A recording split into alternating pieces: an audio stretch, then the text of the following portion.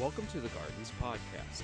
This message, titled Defining Peace, was given by Darren Roundson and is the second in our series, Waiting in Expectation. Peace is a very familiar word we use all the time. And we're looking at hope, peace, joy, and love this Christmas season, this Advent season, as a way to prepare for the incarnation, prepare for Christmas. And peace is one of those words that we talk about often. And it's a very familiar word for us, and it was a very familiar word for many people throughout history. And oftentimes we miss the bigger picture. And this morning, as we set ourselves up to look at what peace really is about, what peace means, I want to invite you to grab a Bible. We're going to kind of do a biblical safari, if you will. And we're going to look at this topic, peace. You know, in the Old Testament, there's Bibles on the sides. If you need a Bible, raise your hand. We'll give you a Bible. If you don't have one, you can take this Bible home with you as a gift. Please take it. In the Old Testament, people experience chaos beyond chaos. And the Israelites is a story we've told their story many a times. In the Old Testament, we realized that there was a time when there was former glory for the Israelites, where they were the nation of nations, where they were prospering, they were in peace, they had no war. King David protected their borders and established them as a nation of strength. And then it came to, because of their disobedience, that they were exiled into Babylon, where they were ruled by foreigners, and they were slaves. And it was there that the Israelites were reawakened, or the prophets of the Israelites reignited the flames of imagination, where peace was promised, where there was this bubbling up that in the midst of political chaos, in the midst of being slaves, in the midst of oppression, of injustice, there were prophets of old, Isaiah being one of them we've talked about, that begin to just bubble up with imagination of what it might look like. What it might look like in the future when God would come and redeem the people of Israel once and for all. And we've told this story as we've talked through the Kingdom series that we've been going through. But Isaiah is somebody I want to highlight. And throughout the Old Testament, the minor prophets, you have this theme of peace, that the Messiah would break in and bring this sense of peace and rulership of God's kingdom and God's justice, God's peace on earth once and for all. And that this peace would come with a battle, with victory. In Isaiah, in chapter 9, go to Isaiah chapter 9, verse 6. Isaiah 9, verse 6. I believe it's page 481 in the yellow Bibles, but we'll have it on the screen. Isaiah begins to talk about this person that would come, this Messiah figure, and he describes what it will be like. In verse 6, it says, For to us a child is born, to us a son is given, and the government shall be upon his shoulders, and his name shall be called Wonderful Counselor, Mighty God, Everlasting Father, Prince of Peace.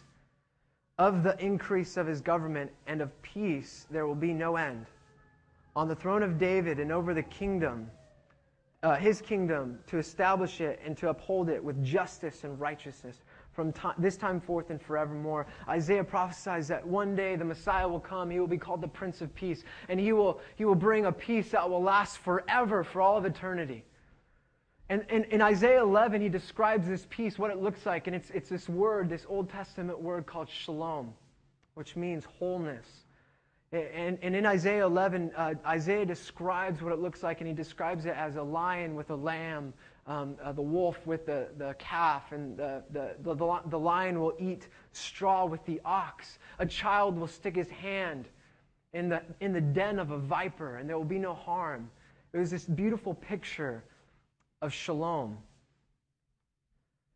And Zechariah, you read all the Old Testament minor prophets, and there's promise that one day God's going to come. God's going to bring his peace. There's this anticipation. There's this expectation, this waiting in expectation for God to once and for all bring his peace.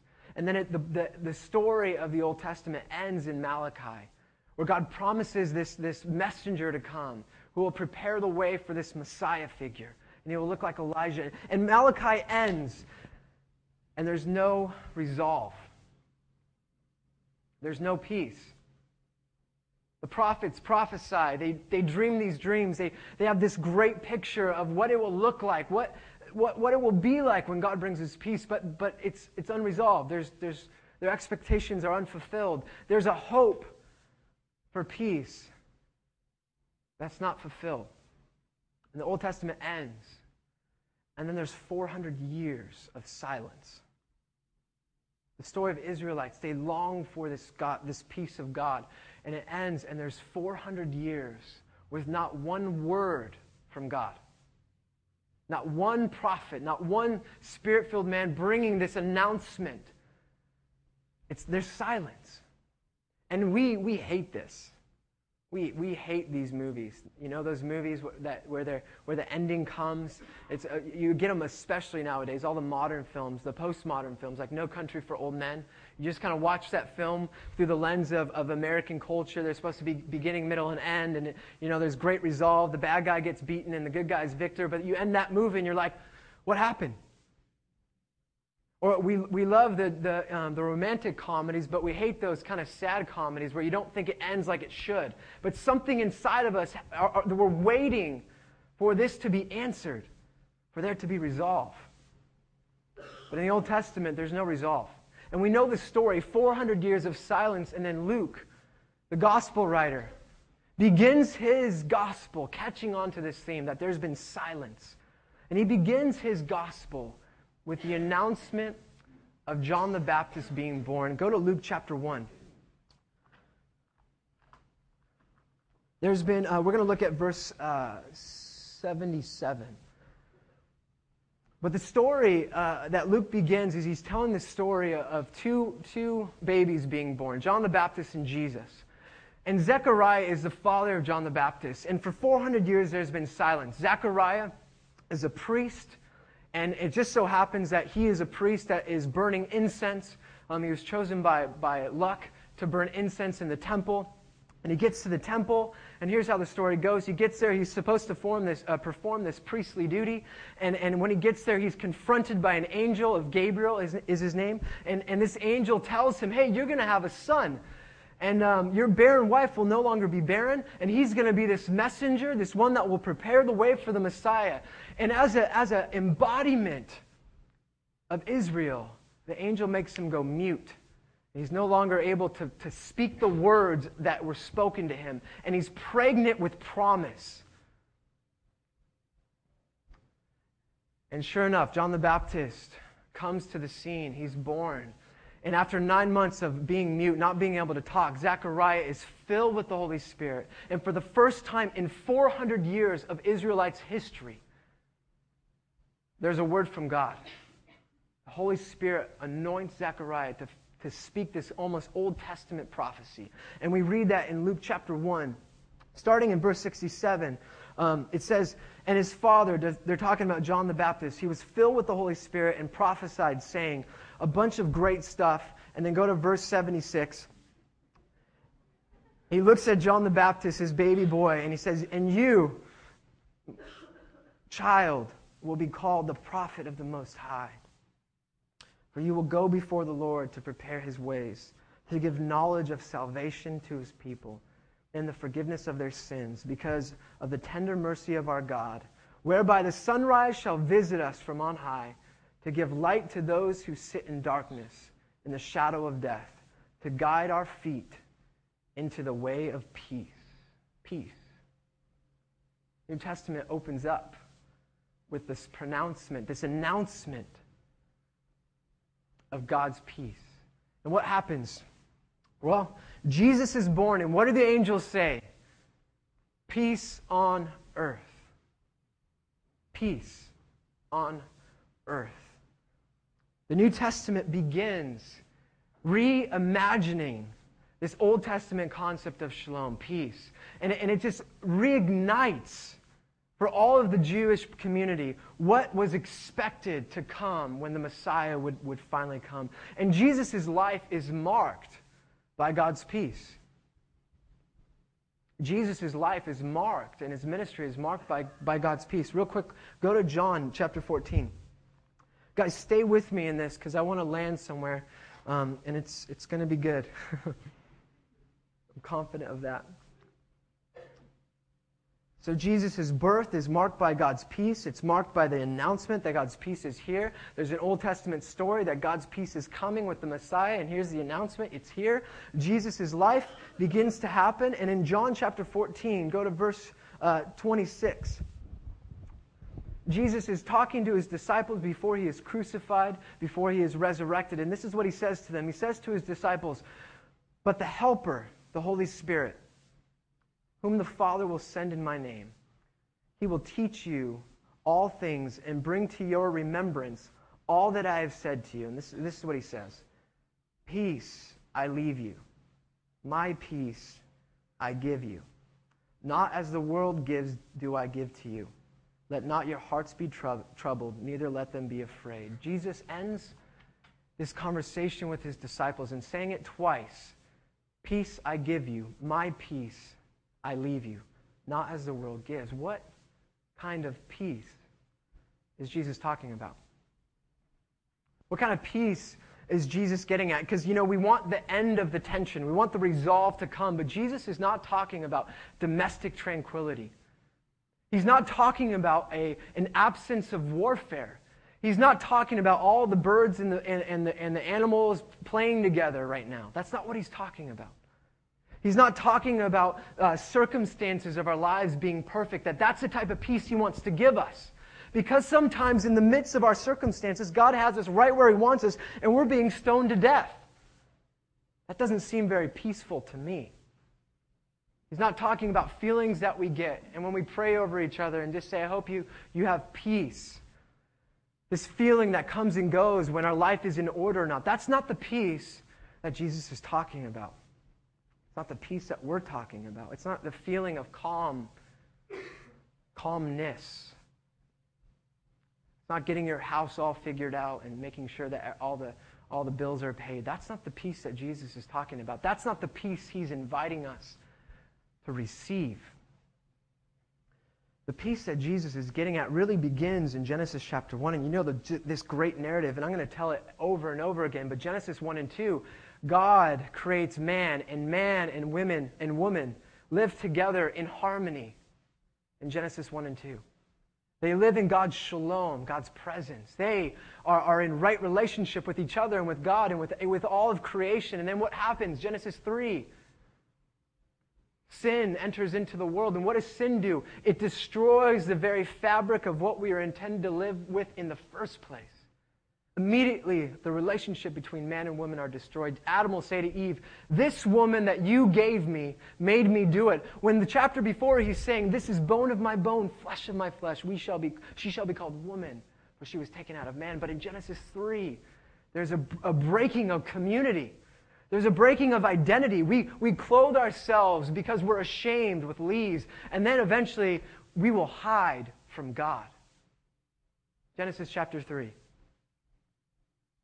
And then the story of sin and humanity continues forward. It's so bad that God sends a flood. He saves Noah. Eventually he selects Moses or Abraham, and then he gets Moses to free the Israelites out of the nation of Israel. Israelites are one nation. They're in Jerusalem. They're doing some great things. They're set apart to be a holy people. And then eventually they go into exile because they disobey God. And then eventually there's silence. And Jesus comes into the scene and he says, "Peace I leave you, peace I give you." There's a grand narrative of God's peace on earth. You see, the Israelites, when they were in exile, when they were dreaming of what peace would look like, the type of peace that they were looking for was a peace against the political corruption they had, a peace over the chaos of life, a peace over the injustice that was happening to them, that they were now slaves, that things were getting horrible. It was a tangible expression. They wanted God to come with a victory. They were hoping that the Messiah would come with a sword and that he would defeat all of the enemies of Israel, like Joshua, And he would go and wipe out the enemies of Israel, establishing God's reign through a sword. That's the peace they wanted. That's the peace they were looking for. They were looking for a victory battle where the Messiah would lead them into a battle against the powers that they could see, against the Roman Empire. And some Jews in the first century, they would stockpile weapons in synagogues, waiting for the Messiah to come so that they could grab their swords and charge the Emperor Caesar. That's the peace that they were looking for, peace by a sword. And for many of us, that's the peace we're looking for. Peace that comes to fill our circumstances, to fight the battles that we have. But Jesus didn't come bring that peace, did he? There's still wars. There's still hunger. There's still no peace in the Middle East.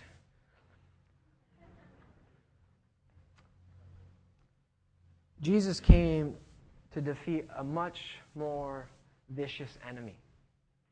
Jesus came to battle a much more bigger, a greater battle. Jesus came to battle sin and death. The greatest destruction of humanity. When we were created to live forever, because of sin, we entered into death. And Jesus came to say, not on my watch. Jesus said, I come to bring peace. So Jesus fights a different battle. He fights an age-old war to bring peace. And what happened in the garden wasn't to remain in the garden. Jesus is working hard to renew and restore all things back to Genesis 1 and 2. The peace that Jesus brings is this. Jesus brings right relationship to God, right relationship to self, right relationship to each other, and right relationship to creation. The peace that we're talking about is right relationship to God, self, others, and creation. That whoever would believe in Jesus, whoever would say you are the Messiah, could receive something that was destroyed thousands of years ago by our own choice. The freedom to accept forgiveness and freedom to accept his peace. This is what shalom is all about. This is what shalom is all about. In order to illustrate this, I want you guys to go to Luke chapter 7. Go to Luke chapter 7, and we'll land there, make a couple more points, and we'll worship. Luke 7, verse 36. I'm not here this morning to talk about how to fix all your problems or that Jesus will sort your life out, because sometimes when you accept Jesus, everything does fall apart. I'm here to say that there's a greater battle going on. There's a greater war being fought. And there's a greater need for the peace that Jesus is talking about than the peace that we can reconcile in our minds. And this is a story of a woman who understood his peace. Listen to this story in verse 36. One of the Pharisees asked him to eat with him. And he went into the Pharisee's house and took his place at the table. And behold, a woman of the city who was a sinner, when she learned that he was reclining at the table at the Pharisee's house, she brought an alabaster flask of ointment. And standing behind him at his feet, weeping, she began to wet his feet with her tears and wiped them with her hair on her head. And she kissed his feet and anointed them with ointment. Now when the Pharisee who had invited him saw this, he said to himself, if this man were a prophet, he would know, or would have known, what sort of woman this is who is touching him, that she, in fact, is a sinner. And Jesus answered and said to him, Simon, I have something to tell you. And he answered, say it, teacher. A certain moneylender had 2 debtors. One owed 500 denarii, the other 50. When they could not pay, he canceled both of their debts. Now, which one of them will love him more? Simon answered, the one, I suppose, for whom he has canceled the larger debt. And he said to him, you have judged rightly. Then turning toward the woman, he said to Simon, do you see this woman? I entered your house, you gave me no water for my feet. And she has wet my feet with her tears and wiped them with her hair. You gave me no kiss, but she, this whole time, has not ceased to kiss my feet. You did not anoint my head with oil, but she has anointed my feet with ointment. Therefore I tell you, her sins, which are many, have been forgiven, for she loved much. But he who is forgiven little loves little. And he said to her, your sins are forgiven. And those who were at the table with him began to say among themselves, "Who is this that even forgives sins?" And he said to the woman, "Your faith has saved you. Go in peace." Go in peace. Go in wholeness. Could you imagine? Could you imagine what's happening here? This story always rips my heart up because I want to get something across. This woman breaks every social barrier. It says that she's a sinner. Not just a sinner, that means she's probably a prostitute. She walks into a Pharisee's house. They're reclining at the table. You are never in a million years, if you are not invited to the table of fellowship, you are not supposed to cross the boundary lines. This woman grabs an alabaster jar. What is that? That's a dowry most likely given to her on her wedding day as a dowry for her husband. And when she got divorced, most likely she took it out of the marriage. That would have been worth a year's worth of wages. She hears that Jesus is at this dinner. She grabs her 401k, grabs her lifeline, the only thing keeping her from the streets other than prostitution, and runs it to Jesus. And as she stands behind him, she begins to weep. And as she sees her tears hit her feet, his feet, she recognizes what? She's getting his feet wet. I got to wipe. She takes her hair down, which would be like a woman taking off her top in today's culture, wipes her feet, his feet with her hair, and takes her 401k, takes her security blanket, takes the thing that separates her from death and life and pours it as an offering to Jesus as thanksgiving, forgetting the fact what's happening in this room, the fact that there's judgment because she's a sinner, the fact that she shouldn't be touching this holy man, the fact that all she can do in her gratitude because somehow she encountered Jesus already. And it compelled her to come and stand in gratitude weeping because of what happened. And what happened in Jesus' illustration is that she had already been forgiven. She encounters Jesus and she's forgiven. And the tears are not tears of shame, they're tears of gratitude for what he's done. Because anyone that knows the sin of your own life knows that there's a great barrier between you and perfection. But when you encounter perfection and you receive it, the only thing that can be said to you is go now in wholeness. And this woman, this daughter of Israel, this woman who's been marked by society as a sinner, a prostitute, has been excommunicated from the community, herself has probably looked in the mirrors of shame and guilt with her head down, has her head lifted up by the Messiah King, and says, "You, my child, are forgiven. Go in peace. Go in right relationship to yourself. Go in right relationship to God. Go in right relationship to community." Peace that Jesus is talking about is the restoration of our humanity to what it was intended to be in the first place. And for many of us, we need to just stop right there. Some of you have never accepted the grace and forgiveness that God offers, the peace that he wants to delight upon you. And he wants to say the same things that he said to that woman, your sins are forgiven. Go in wholeness. Some of us are sitting in the brokenness of our own lives, in the ashes of our what was once perfect. The divorce, the marriage that we have, we sit and we just need God to say over us, go in wholeness. So for some of you, would you just stop there and just receive that? But the story of peace doesn't end there. And this is what was interesting to me as I was journeying through this message. The story does not end there. And if you are a disciple of Jesus Christ, well, there's another announcement for us. John chapter 20. You don't have to go there, but I'm going to read this to you. Jesus has already said to his disciples before his resurrection, or before his crucifixion, that I give you my peace. I'm going to send my counselor. But in John chapter 20, Jesus experiences his death and experiences his resurrection. And in the midst of locked doors, Jesus appears before his disciples. And he says something, again, very peculiar and interesting. He says to his disciples in John 20, verse 19, "Peace be with you." It was a common greeting. And then shows his disciples the wounds on his hands and the side. And then he says to them again, Peace be with you. Shalom, wholeness, be with you. The fulfilled expectation of Israel being at peace is here through the resurrection.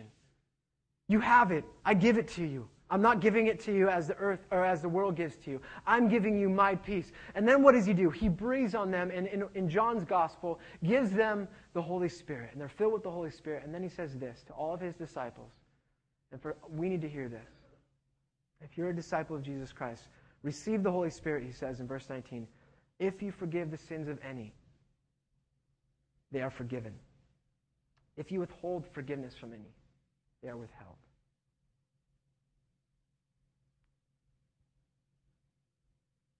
Jesus gives us peace as the ultimate demonstration and restoration of God's creation. This was the fulfillment of the Old Testament expectation. Christ gives us his peace, but then he does this. He commissions us to bring peace to the world. So what is Christmas all about? Well, let me say this too. Forgiveness is the ultimate demonstration of our peace. Forgiveness is the ultimate demonstration of our peace. Ephesians 2, Paul will articulate this really well and say, there was once a dividing wall between you and God, and Christ himself embodied that. He became the doorway, if you will, to the peace you now have. Through Christ, we can now come to God with confidence and freedom. But here's the point. Christmas is a time that we celebrate the peace that Christ has given us. Christmas is a time that we celebrate the peace that Christ has given us. And it's also a time that we recognize the responsibility he has entrusted us with to bring peace on earth. If you are a follower of Jesus Christ, then you are commissioned to be practitioners of shalom. If you are followers of Christ, you are commissioned to be practitioners of shalom, to be and practice peacemaking.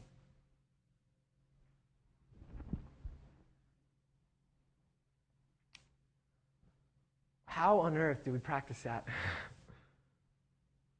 How do we do that?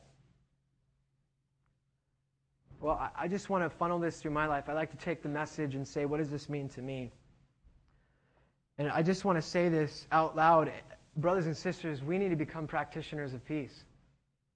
We need to steward the peace that Christ has given us, to bring it, his peace, on earth as it is in heaven. It's not ours, it's his. We become the embodiment of peace through the power of the Holy Spirit. Amen? Two of us. Amen? Come on. How do we practice peace? How do we practice peace, guys?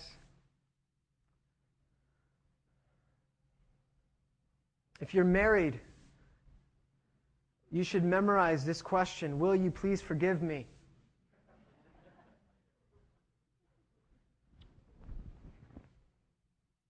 Will you please forgive me? If you're married, you should memorize this statement. I forgive you. Forgiveness becomes the way we practice peace.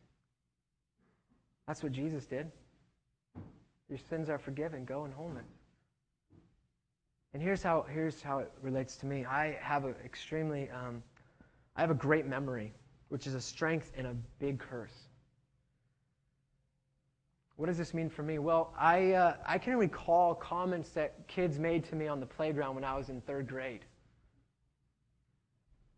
Seriously. I can recall the feelings I had when my parents told me they were getting a divorce. The thoughts that came to my mind towards certain family members. I can recall the very first argument my wife and I had when we were dating. My first girlfriend, my wife today, and the first time we argued. I can recall what we fought about. And I can recall also the number of times I brought up that argument over and over and over and over again. You see, guys, forgiveness is the ultimate display of peace because forgiveness brings reconciliation. And we need a lot of reconciling in our lives. What does that do?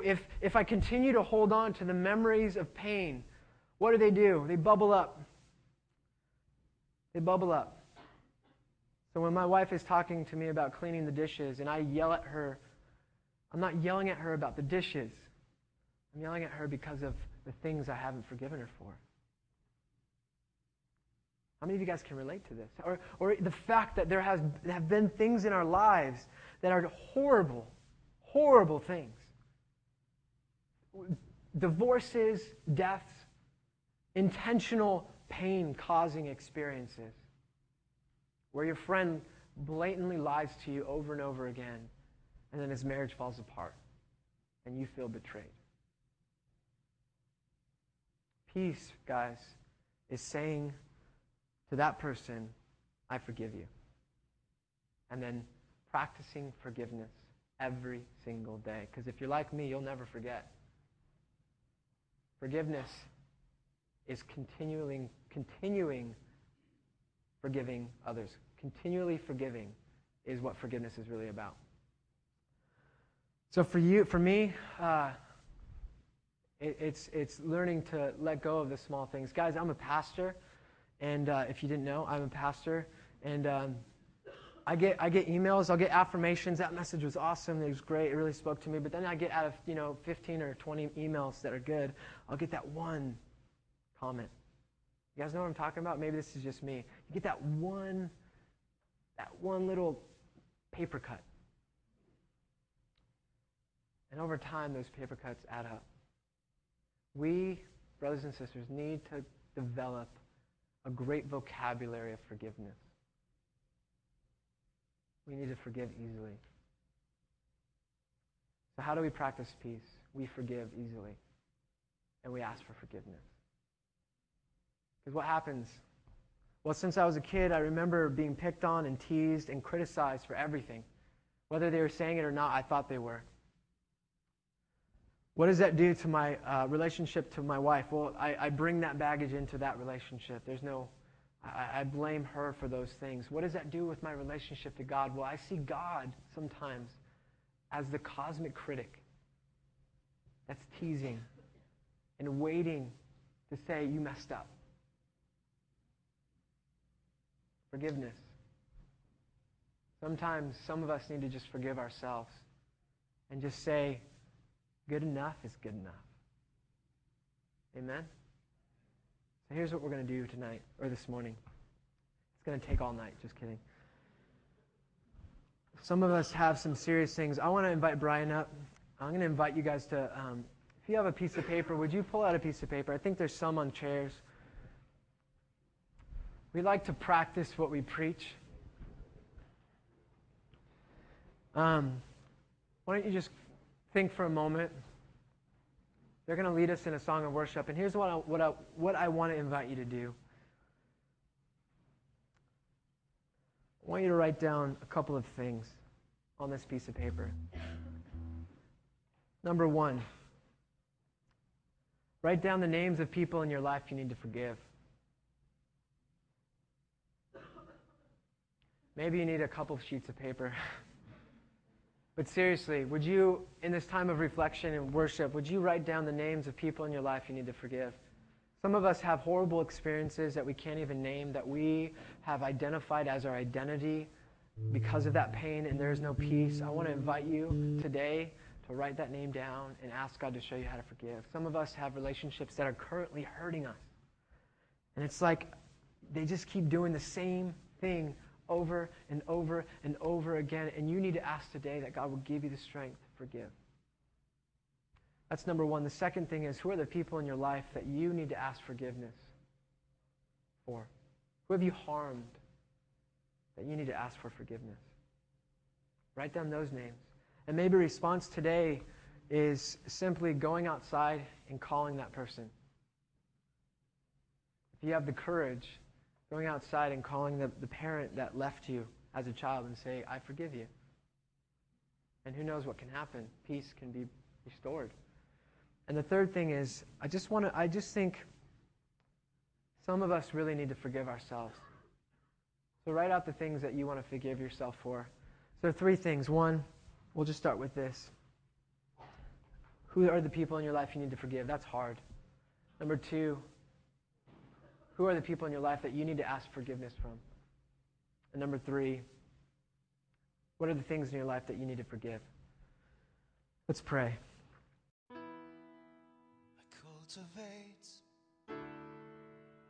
Thanks for listening. If you'd like to hear other messages from the Garden, or if you would like to find out more about the Garden Church, check out our website at thegardenlb.org.